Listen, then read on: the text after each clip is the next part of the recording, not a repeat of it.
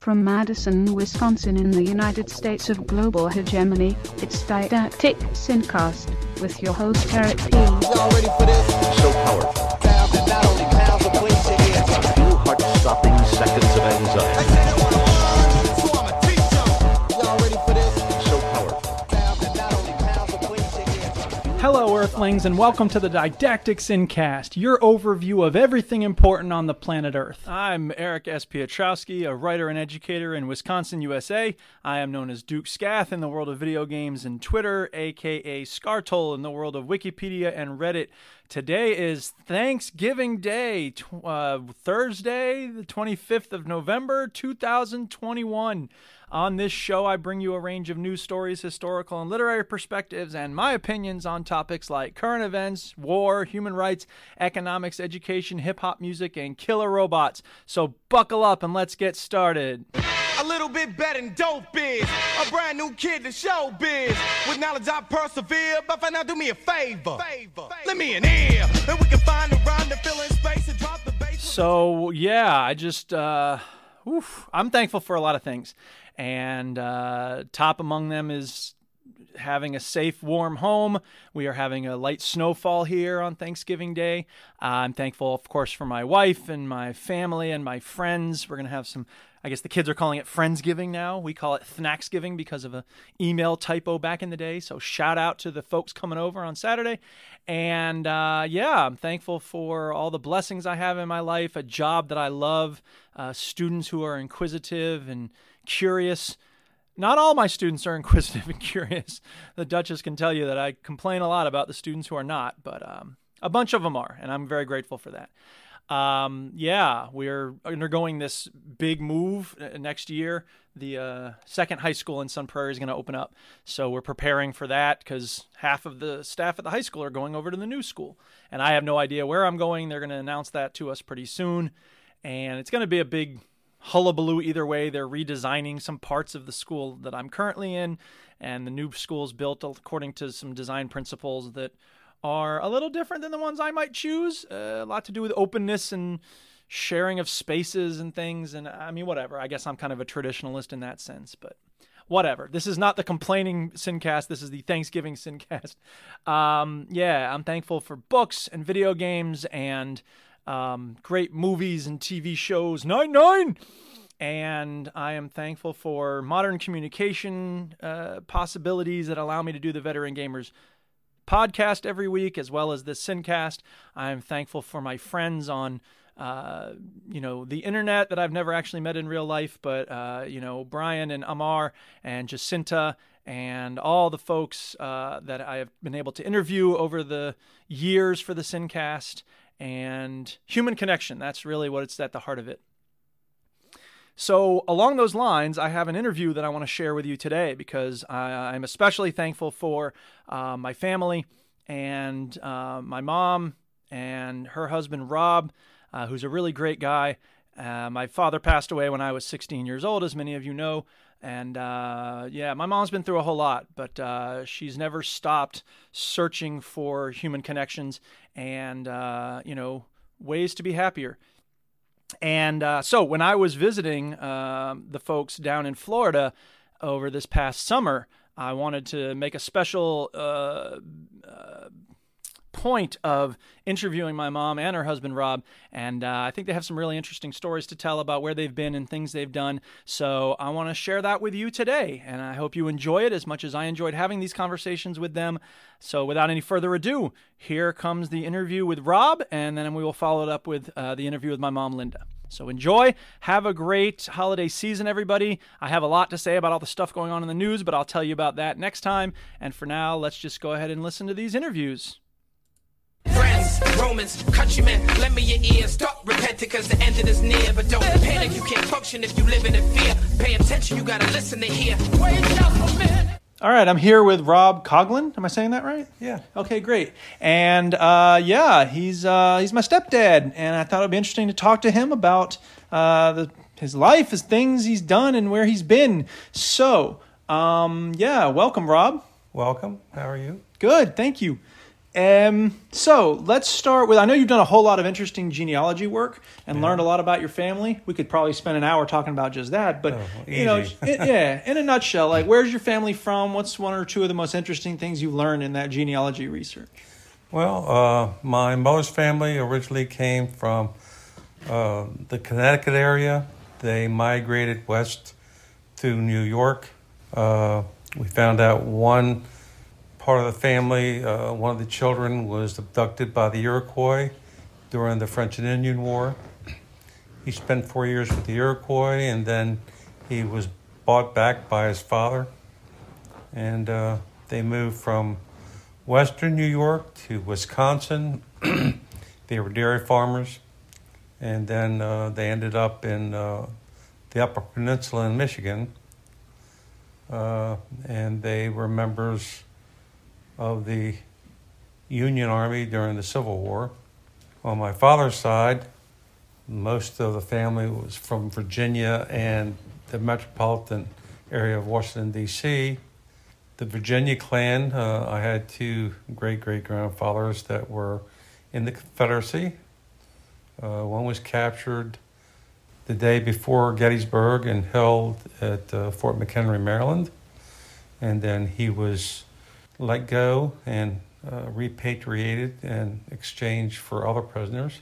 And on the other side of his family, one of my great-great-grandfathers was in the Union D.C. militia, and he was a member of the guard that guarded Lincoln during his second inaugural parade.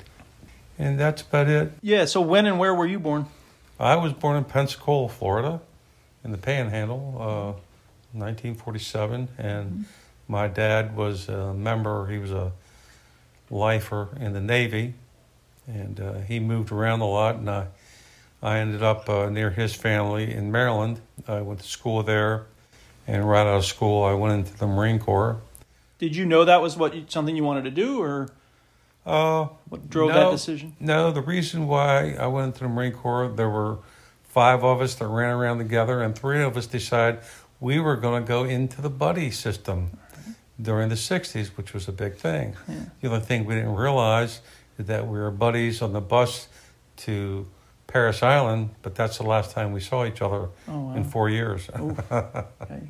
I was in the infantry. I was a weapons squad leader. We had machine guns and 3.5 rocket launchers. I spent time in North Carolina, went to Southeast Asia. When I came back, I was an instructor in the Panama Canal Zone. The Army had a counter-guerrilla warfare school. I was an instructor there for 3 months, and then I came back and was in the military police. I got out of the military and became a state trooper with the Maryland State Police. Left there for a promotion with the federal government, with the Federal Protective Service, and then they decided they were going to send me somewhere where they weren't supposed to send me. So I left there and joined the city police in Baltimore City. From there, I left police work and went to work for a power company, BG&E, in Baltimore, and I spent 27 years with that organization, 5 of which I was a consultant after I retired the first time. Mm-hmm. And then I retired in 2012. 2015, I came back to Florida. Yeah. And I met your wonderful mother in 2017, and we got married in 2018. Absolutely. And that's when I got to meet you. So, yeah, there's a whole lot in that sort of overview, obviously. What would you say was something interesting or important that you learned about yourself in the Marine Corps? I learned that was a very proud time in my life. Mm-hmm. I earned the title Marine, mm-hmm.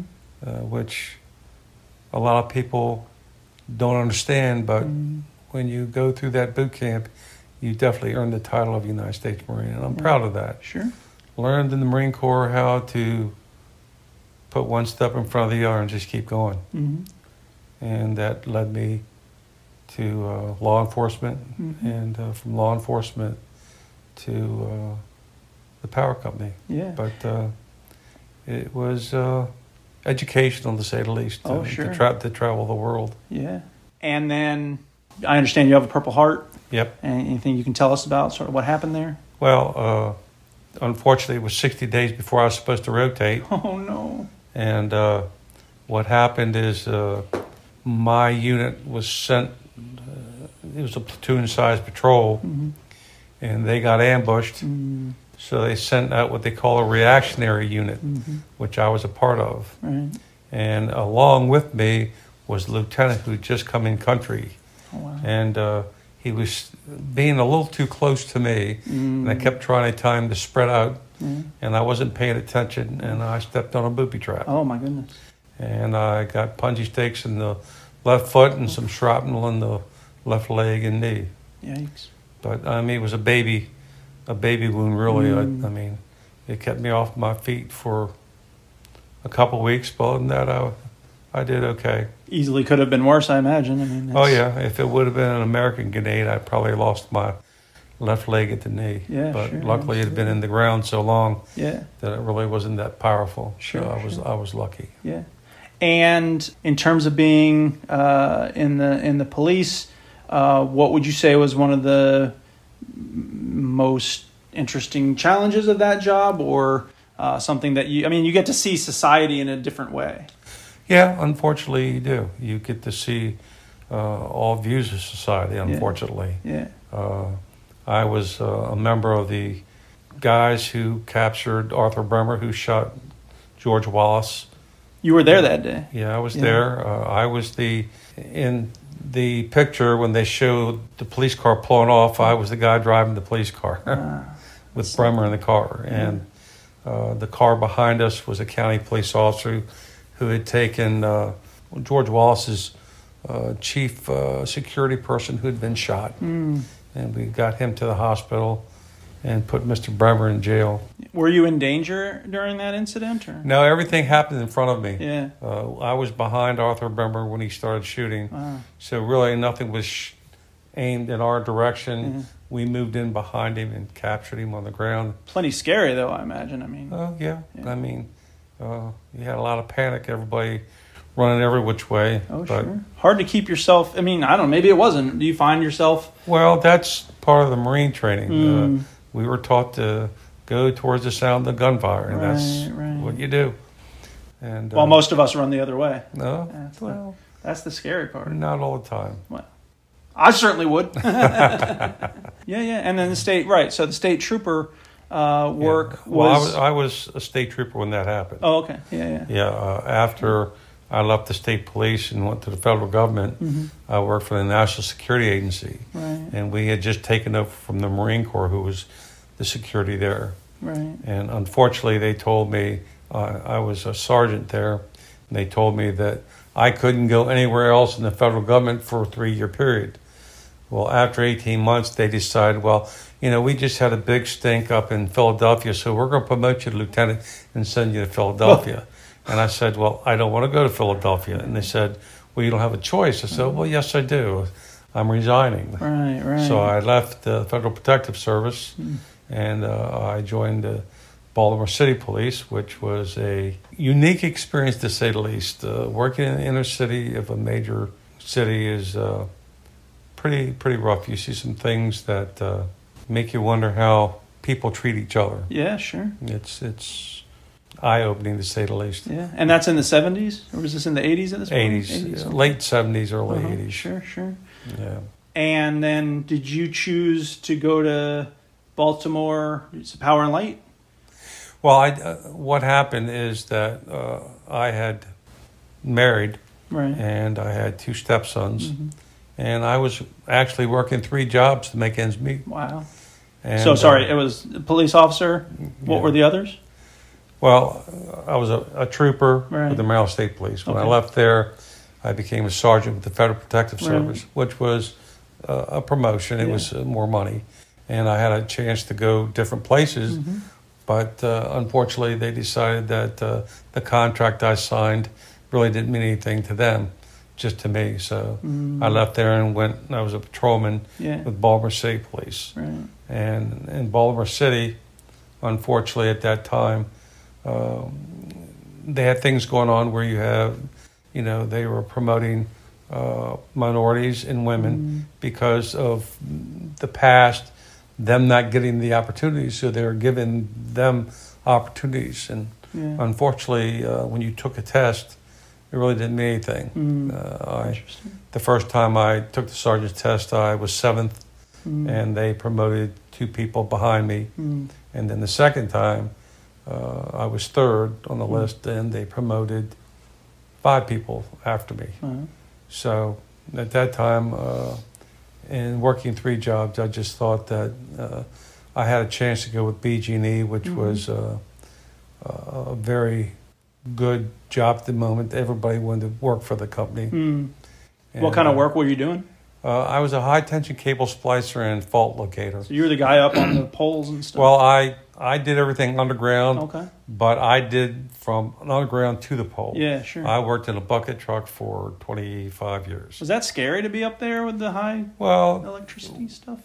it could be dangerous. In fact, I went from being a police officer, which was considered the 7th most dangerous job in the country, to the 4th most dangerous. Oh, wow.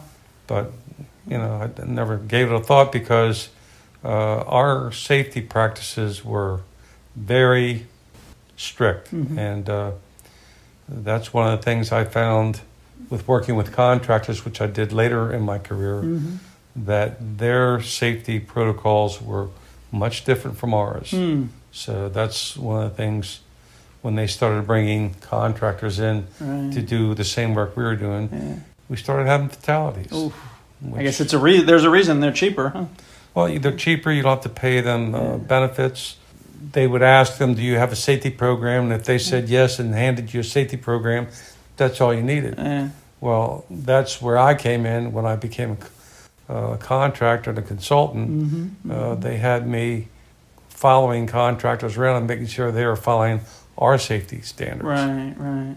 And did they ever get resentful? Like if you said like you're not doing that right, did they see you as like an outsider or something? No. The only problem we had is some of the companies I had work for us were union companies. And the union companies went by a different set of standards than our company did. Sure. So we had a conflict in the nomenclature of words. And in other words, if you were in a bucket truck and you had a man down on the ground, he was supposed to, in our company, the down man was a safety man. Yeah, sure. He didn't do anything. When that bucket moved, his job was to make sure that he didn't get that in trouble. Right. When you had a contractor, the down man was somebody they just picked off the street that day, and he had no idea what that bucket was doing. Right. So that was part of the problem we had. Sure. And, that's one of the reasons why I ended up coming back after I retired, and I did it for 5 years, was basically watching contractor crews and make sure they followed our safety requirements. Yeah, sure. And you've remained involved in some sort of ancillary way I don't really know much about, like volunteering with the state patrol, is that right? You occasionally will do? I volunteer for Crime Watch here in the county. Okay. It's for the county sheriff's department. Gotcha. And basically all we do is we're the eyes. If we see something happens, we call it in, and then they send a deputy. Sure. Most of the things we do is we check houses that the snowbirds have left, and they're coming back a certain time. So we guard the houses, and we make sure that nobody's breaking into them. And if we find something, we call it in. You don't have to do any investigation, right? No. They really limit to what we can do. Sure. Due to, I leave the right word. They worry about their liability. Sure. Absolutely. So they control a lot of what we do. And your kids are how old? Paul is 46. He's an aircraft mechanic for Southwest. And Gregory's 43. And he's a structural engineer in North Carolina. He works for a private firm, and they basically do contracts to rebuild bridges for North Carolina. Yeah, excellent. And which one's your favorite? No, just kidding. Neither. Okay, very good. No, they're both good young men. And Sure. Paul's got 4 children, 3 girls and a boy. Excellent. And Gregory has 2 adopted Chinese children who are both young men who are going to be brilliant. That's great. That's all I can say. They're very intelligent young men. Sure. But of all the places you live, like, what is there any place that is particularly dear to you, or that there are things about it that you miss? Well, yeah, Baltimore I really love. I miss the sports there. I'm a fanatic for the football and baseball team. Yeah. And what I liked about Baltimore was they had a lot of festivals during fall, spring, and summer. They have a lot of festivals, which was it was very family oriented. It was good. But on the other hand, they've had a lot of problems and a lot of crime in the last 20 years. It's been going downhill. So the only thing I don't miss about it is the cold and the snow. Oh, sure. If I never see snow again, it'll be too soon. Absolutely. Diane so tell us about Diane. Yeah, Diane was my second wife. I was married for 6 years, and my first wife decided she didn't want to be married anymore. So we broke up, and after a 7-year hiatus, I met Diane, and we married, and she already had 2 children who were my stepsons, and we were married for 37 years. How did you meet? Believe it or not, we met on a blind date from a friend at the police department. Nice. They grew up together. He said, come to this bar and dance with her. I don't want to dance with her. So we danced, we hit it off, and a year later got married. That's great. And we made it 37 years, unfortunately. She had a bad bout of pneumonia, which she became septic, and basically she went into kidney failure. Oh, I'm sorry. And when was that? 2017. 2007. Yeah. Okay. Yeah. Was there anything else you wanted to talk about, or things that I've missed out or not followed up on? No. Well, thank you so much. I really appreciated the opportunity to learn a little more about you. Thank you for having this discussion. I find it interesting to have these conversations. So thank you. Thank you. Unforgettable. That's what you are. Unforgettable, though near or far.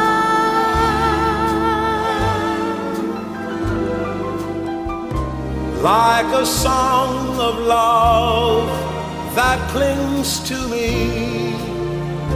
How the thought of you does things to me never before has someone been more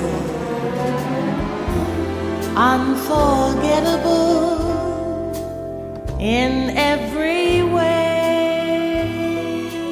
All right, I am here with my mom, Linda Lewis Piotrowski Lavery Coughlin. Yes. Hi, Mom. Welcome to the show. Thank you. Yeah. It's quite a moniker. Yeah, well, every part of it is important. So tell me a little bit about the Lewis family before they came to the United States. Their name wasn't Lewis, was it? No. Okay. Name was actually Lefkovich. And they came, my grandparents came from Russia. And my brother and I used to have to write our name on our school papers every day, and my father felt badly for us. So he changed our name from Lefkovich to Lewis. And my maternal grandparents lived near us. My paternal grandparents, I really never knew. My paternal grandfather died very early in my life. And I never knew my paternal grandmother either. But my mother had 4 sisters, so I had 4 aunts and uncles. And where was she in that order of? She was the second to the youngest. Okay. And I grew up in Boston, and my father came home and died one night after work. when I was 7 and my brother was 11, which had a very difficult impact on my life. Of course. Of course, we had very close aunts and uncles, and our grandparents came to live with us so my mother could go to work. Were the aunts and uncles living in that same area in Boston? No, Okay. my grandparents were till they came to live with us, but then they lived towards the North Shore around Marblehead, Swampscott. So we moved to Lynn to be closer to them, which was very nice because we lived right across the street from the beach. There you go. Spent a lot of time there. And I graduated from high school and then went to Boston State Teachers College. I decided I want to be a teacher. Why did you decide that? Like, what was it that made you want to be a teacher? Well, when I was growing up, my girlfriend Eleanor Cates and I always played school after school. And I always loved school. I always was a good student, and I just always wanted to be a teacher. Were there any teachers that had an impact on you? Yes. One in particular was my fourth grade teacher, Miss Mira, and I just loved her, respected her a lot. And, of course, in high school I had a French teacher that was wonderful, Miss Thielen, and I actually met her after I became a teacher again. Told her I had become a teacher, and she was so happy. And then I met my first husband when I was studying to be a teacher. He was going to MIT. And That was my dad. yes. Yes. And we got married in 1966. Sorry, how did you meet? We got fixed up by one of George's roommates, and his girlfriend was my closest friend. So they fixed us up. We went to the drive-in movie on our first Do day. you remember what the movie was? No. And we got married. Then we moved to East Cleveland, Ohio, because George was going to get his doctorate at Case Western Reserve. So I taught fourth grade there. And Was that your first year teaching? Yes. What was your first year teaching like? It was, I loved it, but it was in a very dysfunctional school. The principal was terrible, and we had a very nice vice principal. He was more in control of things than the principal was. But I wound up with very bad panic attacks from being in that environment, and also from the loss of my father. So in 1969, we moved to Gainesville, and I got really good help for my panic attacks and overcame them and had our two beautiful sons. And then Wait. You have 3 sons? Oh, you're including me in that. Oh, thank you. That's so sweet. Sorry. Yeah, and Dad moved. So Gainesville was because Dad got hired at the University of Florida? Is that Yes, right? he was a biomechanics professor, had a joint appointment in mechanical engineering and Department of Orthopedic Surgery.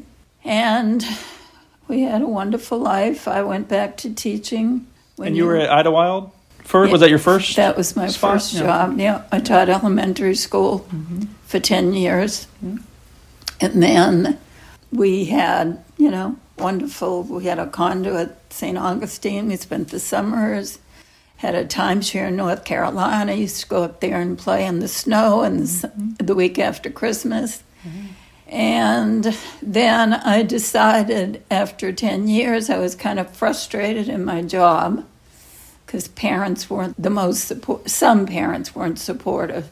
So I decided I would open a children's bookstore in Gainesville called The Little Bookworm. And I opened that in 1991.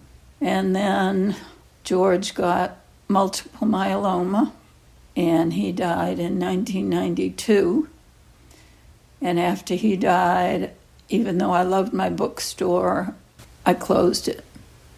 And I went back to teaching, which I loved, and I taught at Westwood Middle School. And then I went to Rawlings Elementary for half a year. And was there were there things you liked about middle school, or did you always prefer elementary? No. I liked elementary when I started, but I felt like I outgrew it. And I went to middle school. I loved the age. I loved the students. I taught children who had behavior problems, which I adored. And was that like a choice of yours? Yes. Why did you choose to take on the most challenging work in the school? Because I knew what those students needed. They needed respect. They needed love, understanding, work that was appropriate for them. And I proved to everybody that, they could succeed. And from there, I went to the alternative school in Gainesville, which I absolutely adored. It was my favorite teaching job because everyone in the school was on the same page.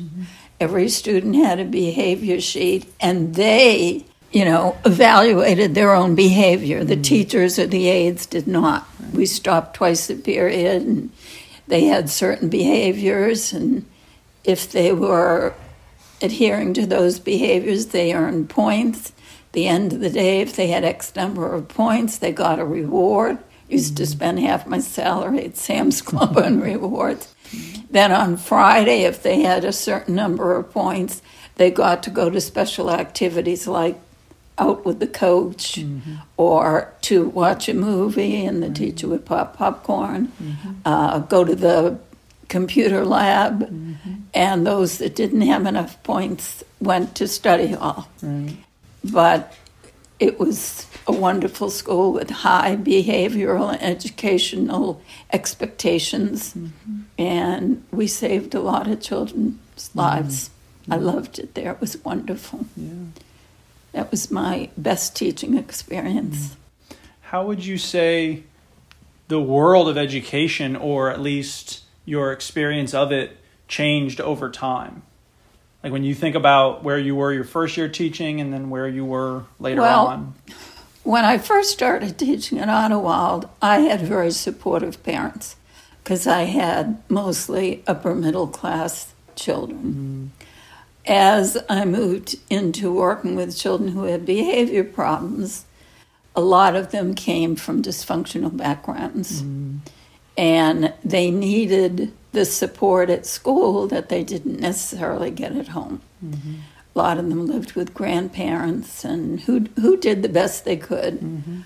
But by the time I went to A. Quinn Jones, the alternative school, I really began to realize that a child's educational performance is molded by his home life and the people who either do or don't support him.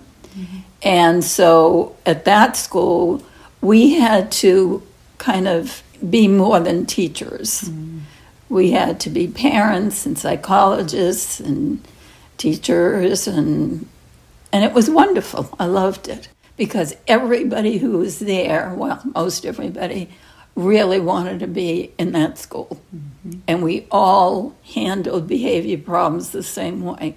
If they couldn't be handled in the classroom, and we all had a timeout room so the children could take, a couple of minutes, go in the timeout room. And I remember I bought a boom box and a pillow and a comforter, put in my timeout room, and then all of a sudden I started realizing I was having a lot of behavior problems in my class. And then I realized they wanted to go in the timeout room and lay down and listen to music, which was okay. But it was a wonderful, wonderful school, and I taught there, and I'm really glad I had the experience of learning what I learned there. Yeah. And then after that, you retired from teaching, or? No. I actually, I married my second husband who had lost his wife. Right. And how did you meet Chip? We met at Trinity United Methodist Church in a singles group, as it were. Right. And Chip had gone to the Naval Academy. He was a nuclear submariner. And we were married for 9 years. And he had 5 sons, and we had grandchildren and wonderful life again. And he didn't want to, he was an engineer also. He didn't want to do engineering, so he started a payroll and timekeeping business. And we lived in Gainesville, but we thought about moving near the beach. Mm-hmm. So we looked at a place in Palm Coast, which was beautiful. And then I got a job teaching in St. Augustine, and I lived in the beach condo until we could, make arrangements to move. Mm-hmm. And he used to come out on the weekends, or I'd go back to Gainesville on the weekend. Mm-hmm. Mostly he would come out to St. Augustine. The weekend of homecoming at the University of Florida, I was going to take Friday off. We were going to take one of our grandsons to the homecoming parade. And when I was getting ready to go to school on Thursday, I got a call from North Florida Regional Hospital telling me that Chip had died. Mm-hmm. He had lung cancer. He was a nuclear submariner and was on submarines that had asbestos, mm-hmm. and when he was in the Navy, he smoked. Mm-hmm. So he died of lung cancer, and that was horrific again. Sure. So I quit my job in St. Augustine, went back to Gainesville, got a job at Aquin Jones, and then I just taught, and then I met my late fiance, and he lived in Citrus County. So this is Bob. Yeah. Yep. I came to Citrus County. Mm-hmm. I retired from Gainesville, and I taught here, Floral City, for a year as a reading resource teacher. Mm-hmm. And that was a nice school. It was an elementary school, and I liked what I did. Mm-hmm. And then we went, sometimes I'd go back to Gainesville just to visit friends and whatnot. And then we went on vacation in 2011, and we went to visit his daughter in New Hampshire, and then my brother and sister-in-law in New York, and he ended up needing to go to the hospital for heart problems, and he also had COPD. And after living in the waiting room of the hospital, Columbia Presbyterian, for 3 months, I came back to Florida to check on our dogs and our houses. And while I was at his house, a friend came at night and told me that he had died. Mm. So I stayed in Citrus County at his house for another year, and then I went back to Gainesville. Actually, while I was staying at that house, I went back and forth to Gainesville to substitute. Mm-hmm. And then, what was the experience of substitute teaching like? Had you done subbing before? Yeah. I subbed before I went back to full-time teaching when you guys, were first starting at Brentwood. Yeah. And it was okay. I mean, I knew everybody in the schools, and a lot of my colleagues. I subbed at Aquin, where I knew everybody, in Westwood. So you got to have some of that connection to the place, but not have to maybe grade 1 million papers all the time. I didn't care about that. I figured it was part of my job. So then I decided, I had sold the condo and built a house in Palm Coast after Chip died, because I thought, if I build a house in Palm Coast, maybe I'll meet some people, because I never met anybody at the condo when I went out there. Mm-hmm. And then when I met Bob, we talked about buying a house in Citrus County. Mm-hmm. So I sold the house in Palm Coast, which I wish we had now, Rob and I had now, but we thought was appropriate at the time. Sure. And then I decided, after I went back to Gainesville, after subbing for a couple more years, I decided it was time for a change. It was just too sad living in Gainesville. Mm-hmm. So I thought, where do I want to go? Well, I wanted to go back to the beach, but most of my friends that I knew who lived in St. Augustine were all married, and I did have friends here. I had a lot of friends in Citrus County, so I decided I'd look for a house here. Mm-hmm. And then I found this beautiful house. And after dating some frogs, Prince Charming, in the form of Rob, came. We met online, And we had our first date at Michello's Italian restaurant. Right. We tell them they have good vibes there. Yeah. And after our date, I went out to the car and I said, "Oh, I have something for you." And Rob said, "Oh, I have something for you." And I brought him a sour cream coffee cake, and he brought me a dozen red roses, and the rest is history. Oh, that's very sweet. And we feel very, very blessed to have met. We have a wonderful new life together and 8 grandchildren. And, you know, Citrus County is very different from Gainesville in that it's mostly conservative Republicans. Gainesville is mostly liberal Democrats. But we have joined some Democratic groups, and we belong to the Moose Lodge. Before the pandemic, you know, we used to go to karaoke. I love to sing, and so we have made some friends. And we go down to the villages, listen to music, and have dinner. Hopefully, when the pandemic ends, we'll be able to go places. We also got an RV, so we can take our 3 wacko dogs and put them in the RV and go wherever we want. And one thing I didn't mention that had an impact on my life also is when I was dating your father, I was raised Jewish and he was raised Protestant. And it was very difficult for us to date, much like, I was going to say, interracial dating is now, but it isn't. I mean, it's no big deal, but we had to sneak around, as it were, and date secretly.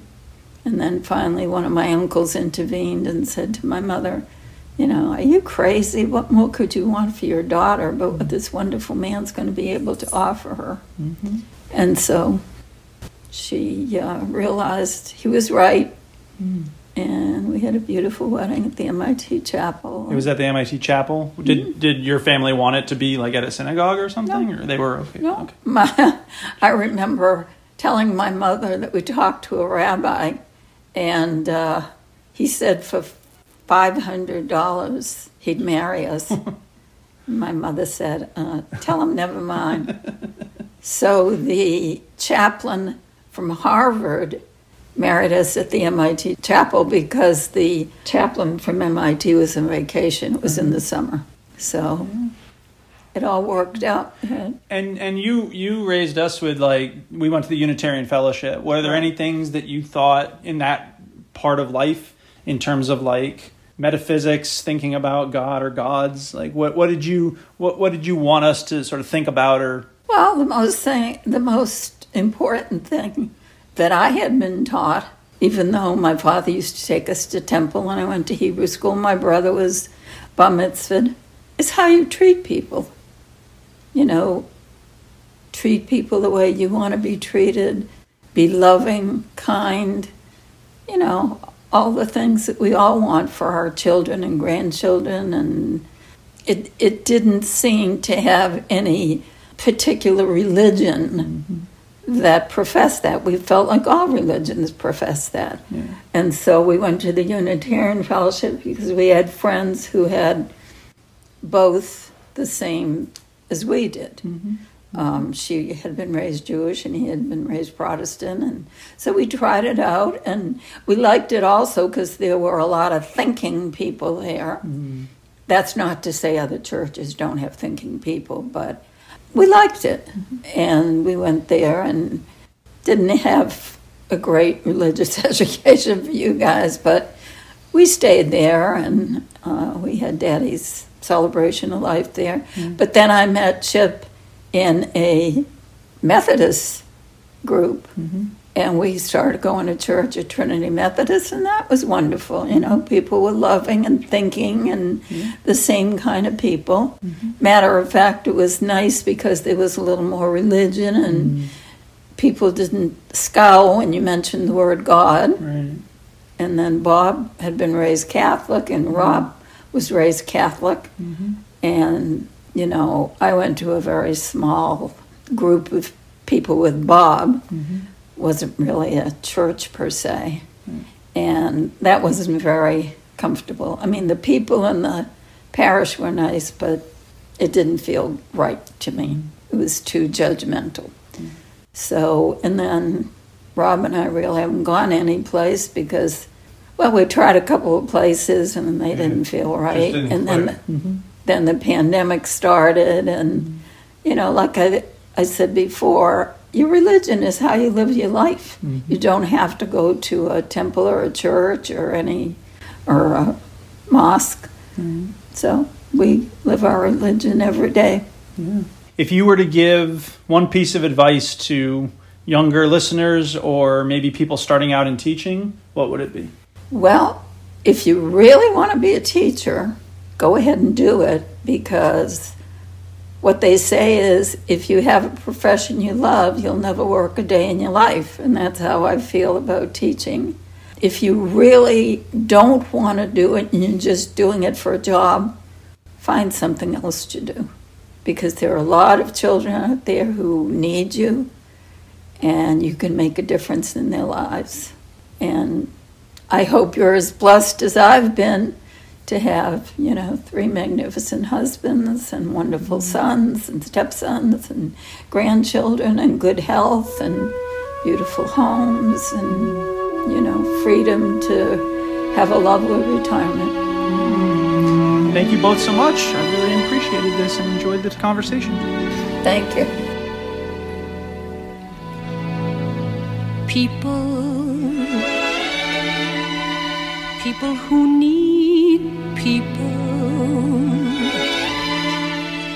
are the luckiest people in the world.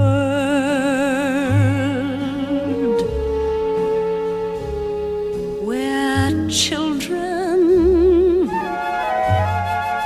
needing other children, and yet letting our grown-up pride hide all the need inside, acting more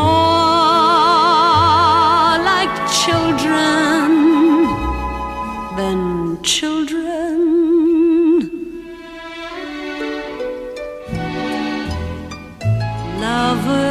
Lovers are very special people.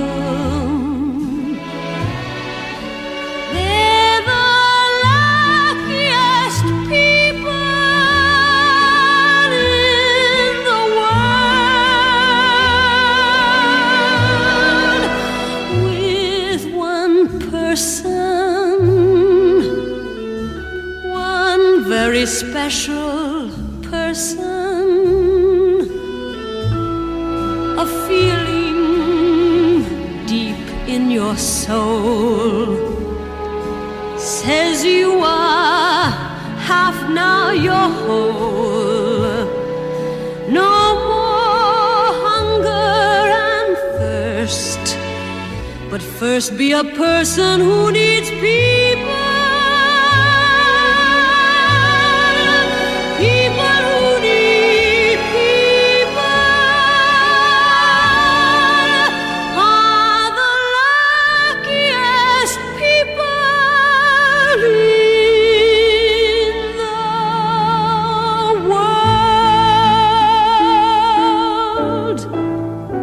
With one person, one very special person, a feeling deep in your soul says you are half, now you're whole. No more hunger and thirst, but first be a person who needs peace.